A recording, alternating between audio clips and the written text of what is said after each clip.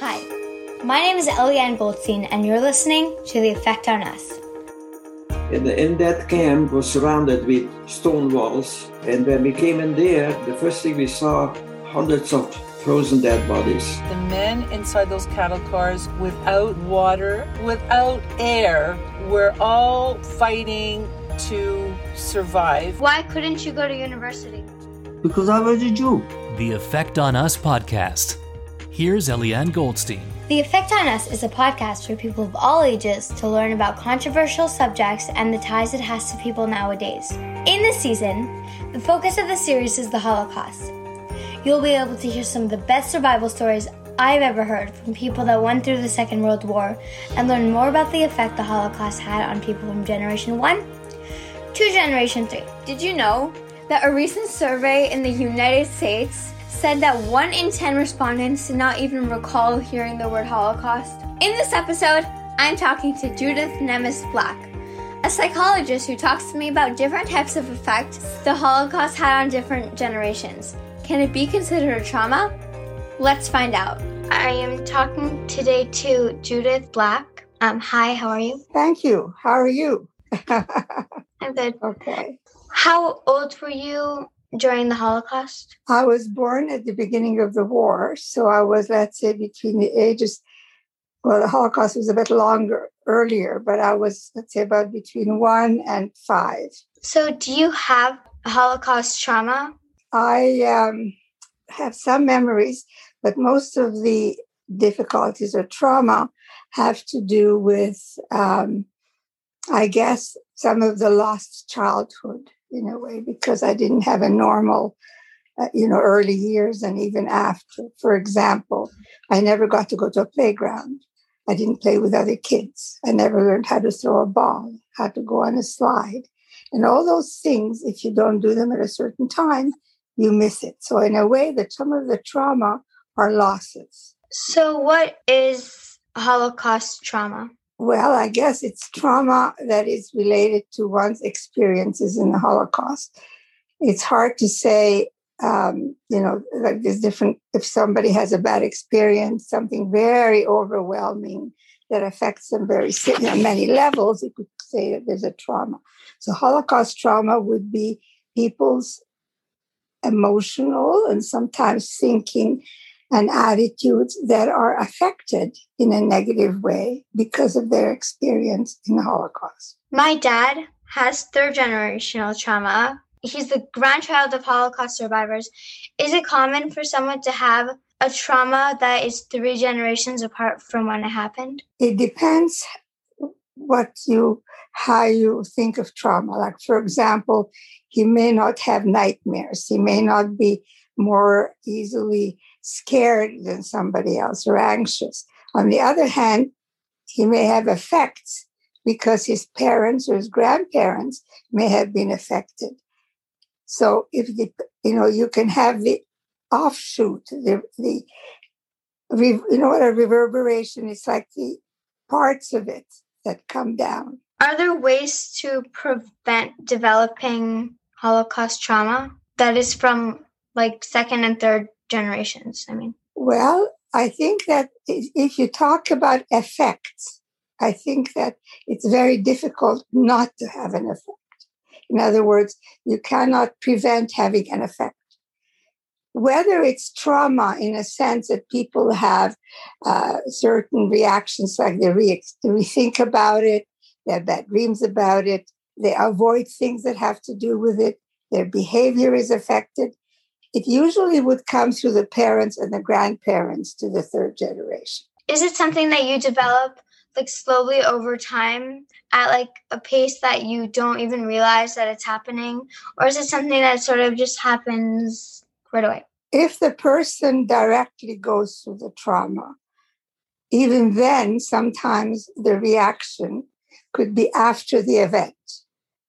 But for someone like second or third generation, I would think it's a long time after the trauma happens.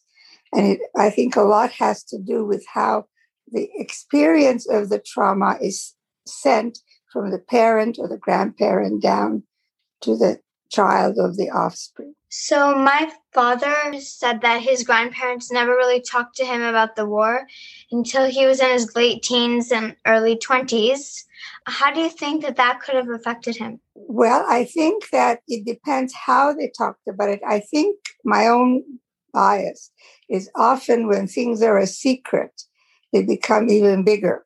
So I think that may have affected him because it may have taken him by surprise. He may have known certain quirks or funny things about them and certain attitudes, but he didn't understand where it's coming from. So when he found out about the Holocaust and their experience, it may have come a bit of a shock. So it depends on very much on what they transmit to him and how they transmit it to him. So is it common to have a trauma that develops to the third generation if it skips a generation? Again, if you talk about trauma, I think it's important to distinguish between trauma and effect. Like you can have an effect and probably it goes through generations. How trauma is an extreme or a very intense reaction. So the kind of reaction that's so intense, I think that it's not often that you find a third generation unless it comes through 1 and 2.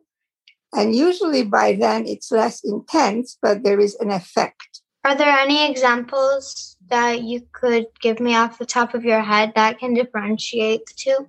Effect means that in some way it affects your thinking, your feeling, your behavior. Like, for example, let's say that if your parents taught you that you shouldn't trust anybody because they had bad experiences wherever they come from, certain countries, they were helping the Germans. So that would be an effect, like the mistrust in people that comes as a result of the parents' experience. If it is something where you think about the event, you dream about it, you yourself develop these fears.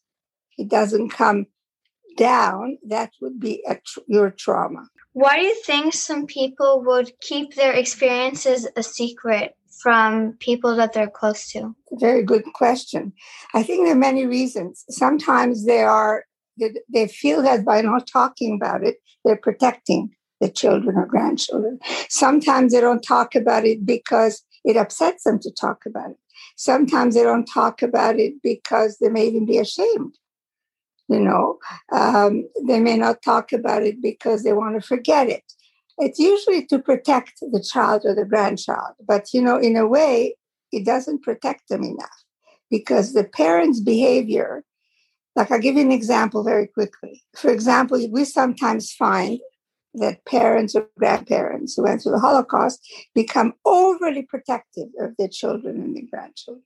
So the child knows, oh my God, my parents are so overly protective, but they don't know why. So that's a kind of thing. My mother and my father, they both grew up with very different surroundings, and both of their grandparents didn't really talk about the war until they were late into their adolescence or early adult years. Whenever my dad goes to a store, he stocks up on toilet paper and he doesn't let us throw food away.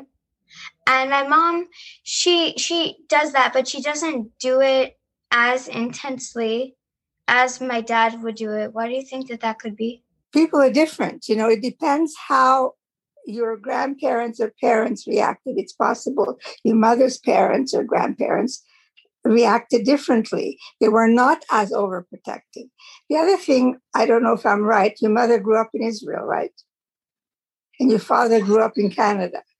Yes. Okay. Again, it's generalizing, but often Holocaust survivors who lived in Israel, and I think they developed a very different attitude in a sense. When you live in Israel, you get more pride in being Jewish. You raise your children as tougher because they have to go in the army, they have to fight. You don't raise them as overprotected usually as some of the Canadian. So it has to do with how they lived the experience, but it also has to do with where it happened. So 2 reasons: the personality of the parents and where this happened. So before you were talking about how a trauma and an effect were two very different things, but could there be some stuff that could tie them together? Actually, I maybe wasn't in a sense clear. They're different, but they could be together. So I'll give you an example. I think everybody or every trauma has an effect. An effect comes from a trauma, but the intensity and the way it shows is somewhat different. So I'll give you an example. If, for example, your dad goes to a store, you said, and he doesn't like to throw things away, or he adopted some of his parents' attitudes, that would be an effect. If your grandparents or parents, I don't know if it was your grandparents that went through the Holocaust, not his parents, right? Yeah, it skipped a generation. Okay, so it would really probably have to do, the biggest trauma would be for the grandparents who went through it. So they might have nightmares. They would have things that cause the overprotectiveness. The overprotectiveness, although it comes from the trauma, is beyond it. It's separate. No, it's not separate. It's related, but it's an extension. So my father is always scared that there's going to be another war around the corner that is just going to be the same thing. And which is, I kind of get that a little bit. I don't think people that have had like family members that have gone through a war as intense that World War II was aren't always thinking about stuff like that. But how does it make it different to just be like conscientious of your surroundings and to like actually have been diagnosed with that? I come back to the idea that it probably has to do with sometimes, the person's personality. Some people are more sensitive than others. So that's one thing. But also I come back to the same idea. It depends what type of messages his grandparents gave his parents and his parents gave to him about strangers, about the world, about the fear. So in a way, that is a big influence. But also some people are more sensitive than others. So maybe someone who's more sensitive is going to be more influenced. But I think that it really has to do a lot with how the parents and the grandparents, what they transmit as messages. Sometimes overt messages, like, oh, don't trust strangers. Sometimes it could be hidden messages. Can you talk to me about the difference of trauma between children of survivors and child survivors? Now, we talk about different terms. A child survivor is somebody who was a child during the Holocaust. And usually they were about 16 or 17 by the time the war ended, or younger. Child of survivors are children born to survivors after the war. So often the child survivors, like myself, although I was pretty young and I was lucky with my parents and their attitudes, but often child survivors, have two things. Number one, some of them, especially a little bit older, have a lot of bad memories. And then they have these overprotective parents. They have parents who sometimes teach them fear, and sometimes parents who teach them bravery. So they have sometimes what the parents are teaching them, plus some of what they lived through. That's a child survivor. Children of survivors get usually just enough, but they get it after the war. So before, when we were talking, you mentioned that you've seen me before, and but where did you first see me for the first time before we ever talked? Well, I think I was at that time still chair of I was for about 6 years the co-chair of the Yom HaShoah commemoration, the planning committee, and I spoke and introduced the whole, commemoration, myself and my co-chair. And I think the last year that I was still co-chair and, spoke and so on is the year that we had asked, or I remember we were looking for someone to read the Yiddish poem, and someone mentioned you or your dad, and that's how I saw you, because I was part of that commemoration. So I remember I was there for the rehearsal, and I was there for the actual commemoration. By the way, you noticed I do not say ceremony. I always say it's a commemoration. Thank you very much for talking with me. I really appreciate it.